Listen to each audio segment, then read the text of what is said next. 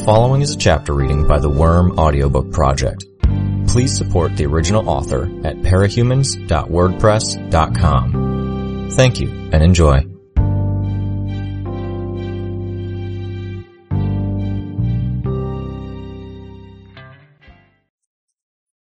Arc 8, Chapter 2.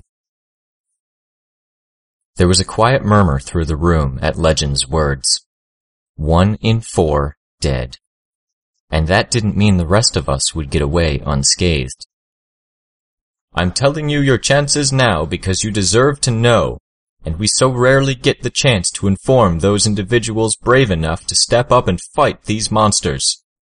The primary message I want to convey, even more than briefing you on the particulars of his abilities, organizing formations, and battle plans, is that I do not want you to underestimate Leviathan. I have seen too many good heroes, he paused for a fraction of a second, and villains too, die because they let their guard down. Legend paused, glanced out the window. The storm clouds had reached the beach, and torrential rain stirred the water into a froth. Not just rain, but buckets of water. We think of Leviathan as the middle child. He was the second of the three to arrive. He is not the physical powerhouse Behemoth is, nor the cunning manipulator that the Simorgh so often proves to be. That said, I would advise you to think of him as having many of the strengths of both siblings at once. You've seen the videos on television and the internet. You know what he is physically capable of. I want to be clear that despite the image he might convey, he is not stupid, and he can display a level of cunning and tactics that can and will catch you off guard. I will tell you what you may not know from the videos. He feels pain, he does bleed, but few attacks seem to penetrate deep enough past the surface to seriously harm him. He is like the other two Endbringers in this respect. What sets him apart is his focus on water. You're likely aware of his afterimage, his water echo. This is no mere splash of water. At the speeds Leviathan can move, surface tension and compressibility make water harder than concrete. He also has a crude hydrokinesis, the ability to manipulate water, and there will be water on the battlefield. We believe that this is what lets him move as fast as he does when he is swimming. Faster than he is normally, far faster than any speedster we have on record. He went on. Were it just that, this fight might still warrant a show of force like what we've gathered here. But things are more serious than that, which brings me to our primary concern. As much as Dragon and Armsmaster's advanced warning might give us the opportunity to make this a good day, other issues threaten to make it just the opposite. I spoke of Leviathan as a hydrokinetic. I can't state this enough. Leviathan is primarily a hydrokinetic on a macro scale. There is no better illustration than the days where Leviathan won. Newfoundland, he spoke. I knew exactly what he was speaking of, and mouthed the date as he spoke it. May 9th, 2005, nearly 500,000 dead. The Canadian island simply gone, after the shelf of land holding it up cracked in the face of what we now understand were incredible pressures beneath the water level. Kyushu, the night of November 2nd and the morning of the 3rd, 1999. His 6th appearance. 9.5 million killed when the region was swamped with tidal waves from every direction, while Leviathan disrupted prearranged evacuation attempts. Nearly 3 million evacuees rendered homeless, a nation sundered. These were errors, grave mistakes from defending heroes.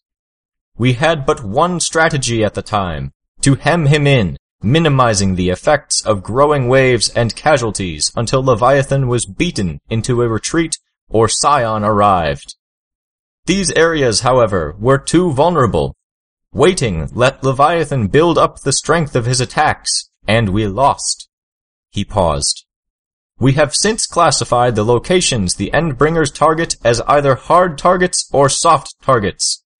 The hard battlefields are where we stand our ground. Buy time, wear him down. The soft ones are locations where we cannot afford to do this. The television screen showed a cross-section of Brockton Bay as seen from ground level. The west end of the city was bordered by hills, and the terrain sloped gradually from the base of the mountain down to the water. Directly below the image of the buildings that marked the city's location, there was a large cavern, bordered by rock on all sides, except the part nearest the beach, which was sand. It was marked blue, filled with water. Brockton Bay. This location is a soft target. The city was originally founded at this location because of the proximity to the coastline for trade routes and an aquifer that provided the first settlers with access to fresh water. This aquifer, essentially an underground lake beneath the city, is our weak point. From the moment Leviathan shows himself, we expect Leviathan will stir and manipulate this underground reservoir to erode the surrounding sand, silt, and rock. Add the tidal waves from above, with the resulting tremors and impacts. I doubted anyone failed to understand what would follow. A section of the city, perhaps most of the city, could collapse into the aquifer. He paused. We have to end this fast. Each wave he brings on top of us is stronger than the last. This means we have two priorities. First, we cannot let him out of our sight. From the moment the battle is initiated, we hem him in, sustain an offensive onslaught. If we let him slip past our defensive lines, precious time will be wasted chasing him, getting him in another situation where we can contain his movements. Our second priority is that we need to find ways to hurt him. If you cannot, if your attacks are deflected or prove otherwise useless, work to support those who can. It is vain to hope to kill him, but he can be whittled down enough that he will flee back to the ocean, and if we hurt him enough, it may delay the time before he is capable of making another attack elsewhere. Legend frowned. The windows were rattling with the force of the rain against them. It was almost impossible to see through them with the water that streamed down, and the overall gloom beyond. This is what the Endbringers are. As of yet, we've been unable to stop them, unable to get through even one confrontation without grievous losses, be it civilian casualties, the loss of a city, or the loss of the lives of some of the bravest and strongest of us. And they will keep coming, one after another, winning these small victories and winning some major ones. You are doing a good thing, the greatest thing. This is why we are tolerated, why society allows and accounts for the capes that walk the streets and fight in its towns, because we are needed for situations like this. With your assistance, we can forestall the inevitable. Your efforts and, if you choose to make them, your sacrifices, will be remembered. He looked to Armsmaster. Armsmaster spoke, authoritative, less impassioned, but confident. The wards are handing out armbands of Dragon's design.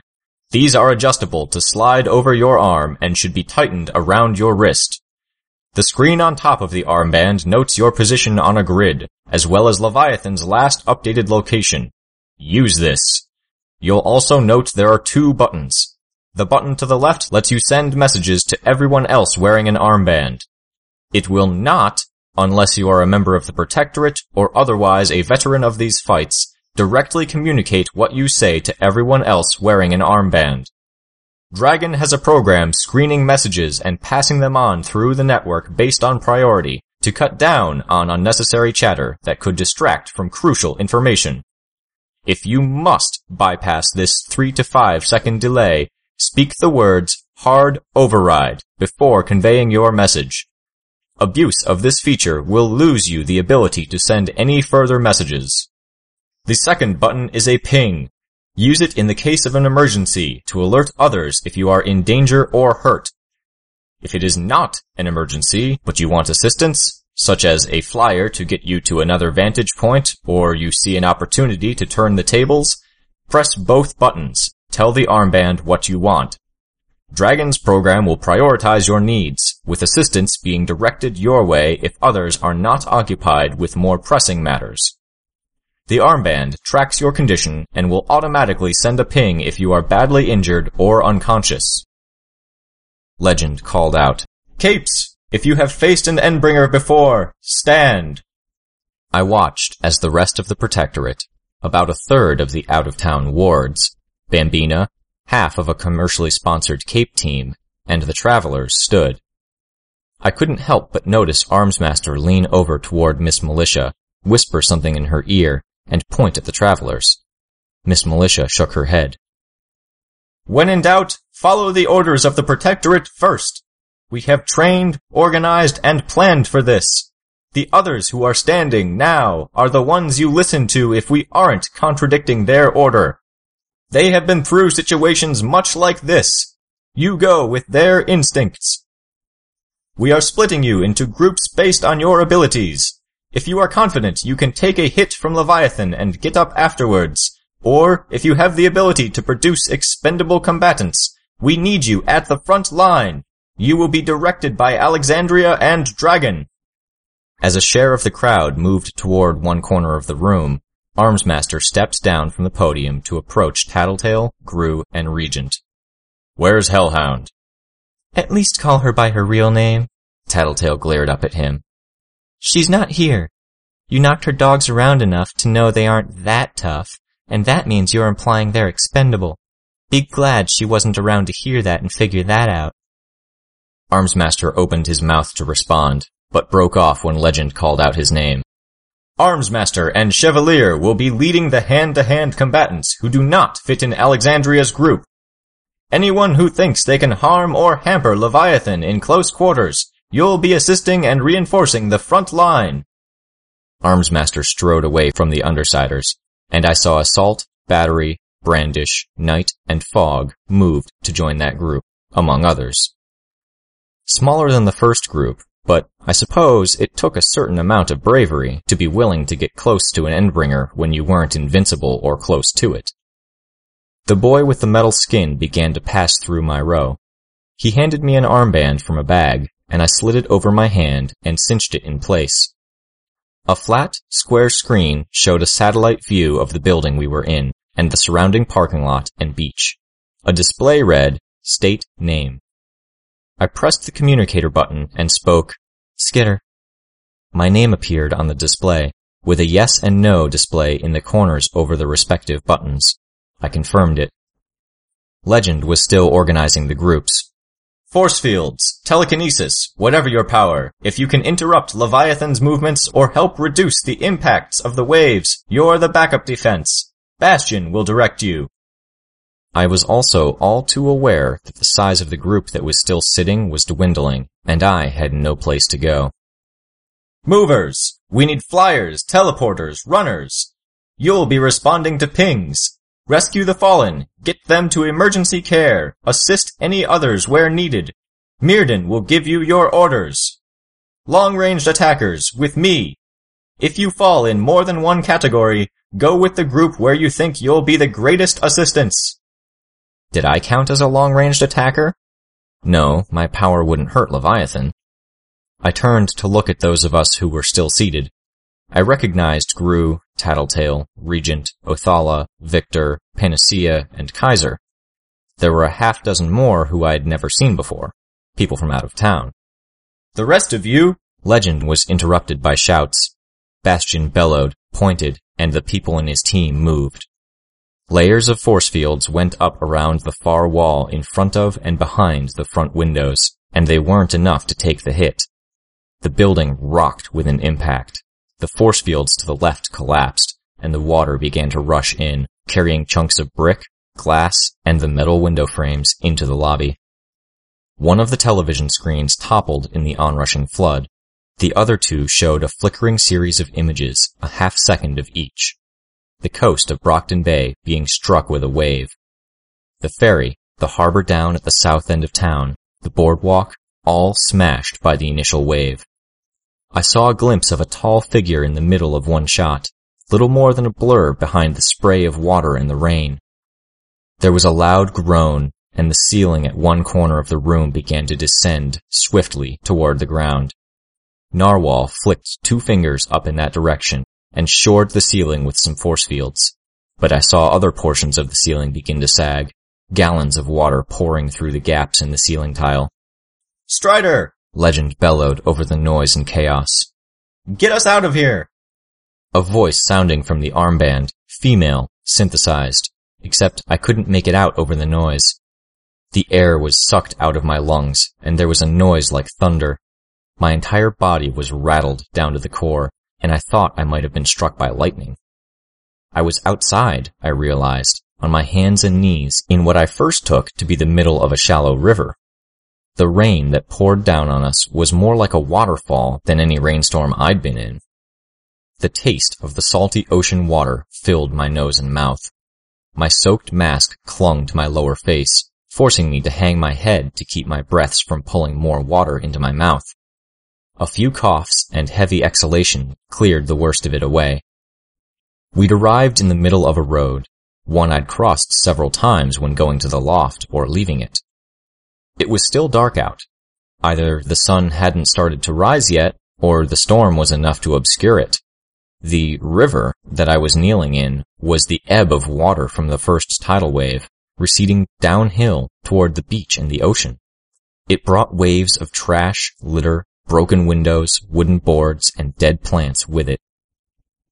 I looked around, saw the other heroes and villains composing themselves, climbing to their feet in the knee-deep rush of water. A few flyers were conveying our ranged combatants up to the rooftops. At the end of the road, downhill, was the boardwalk, or what was left of it.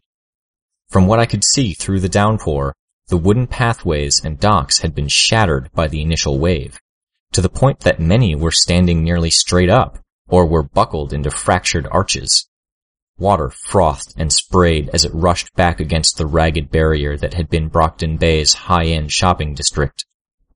He was there, too. I could see his silhouette through the rain and the spraying water that was the tidal wave's aftermath, much as I had on the television set. 30 feet tall, the majority of him was muscled but not bulky.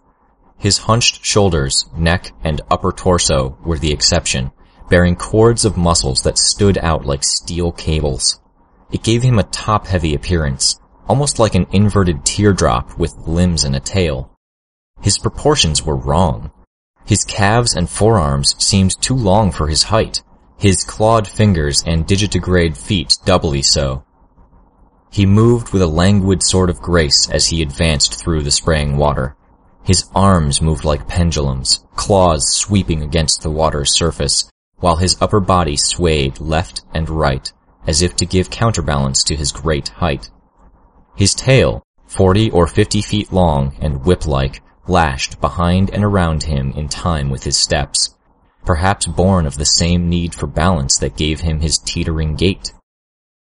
Gallons of water poured around him in the wake of his movements, roughly the same amount of mass as the body part that had just occupied the space. This after-image streamed down him and splashed violently against the water he waded through. As he got closer to the heroes and villains that were organizing into lines, shouting something I somehow couldn't hear over the buzz of fear and adrenaline, I could almost make out his face. It was something you never really saw in the videos or pictures. He had no nose or mouth, no ears. His face was a flat, rigid expanse of the same scaly skin that covered the rest of him, like the scales of a crocodile's back. The hard, featureless plane of Leviathan's face was broken up only by 4 cracks or tears, 1 on the right side of his face, 3 on the left. In each of those dark gaps, the green orbs of his eyes glowed with a light that pierced through the rain. His head moved faster than the rest of him, twitching from one angle to the next, like someone's eyeball might flicker left, right, up, and down, taking us all in, uncannily out of time with the rest of his body. "Get ready!" Legend howled the words. It was hard to say whether Leviathan heard the command or if Legend had spotted some tell, but Leviathan dropped to all fours at the same time Legend gave the command. With Legend's cry still ringing in the air, Leviathan moved. He was fast. Fast enough that his clawed hands and feet didn't touch the road beneath the water. After the initial push, his forward momentum was enough to let him run on the water's surface. Fast enough that before I could finish drawing in a breath to scream or shout something or gasp in horror, he was already in the middle of us, blood and water spraying where he collided with the lines of assembled capes, and the armbands were beginning to announce the hopelessly injured and deceased. Carapacitator down, CD5. Krieg down, CD5. WCM deceased, CD5. Iron Falcon down, CD5. Saurian down, CD5.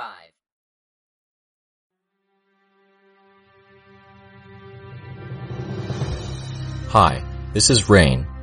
You just finished listening to a chapter from Arc 8, Extermination, from the web serial Worm by J.C. McCrae. This production is brought to you by the Worm Audiobook Project. If you would like to know more about us or to volunteer your own services, please check us out at audioworm.rein-online.org. You can download or listen to every chapter directly from our site, or you can find us on iTunes or any podcast app under Worm Audiobook. Thank you for listening.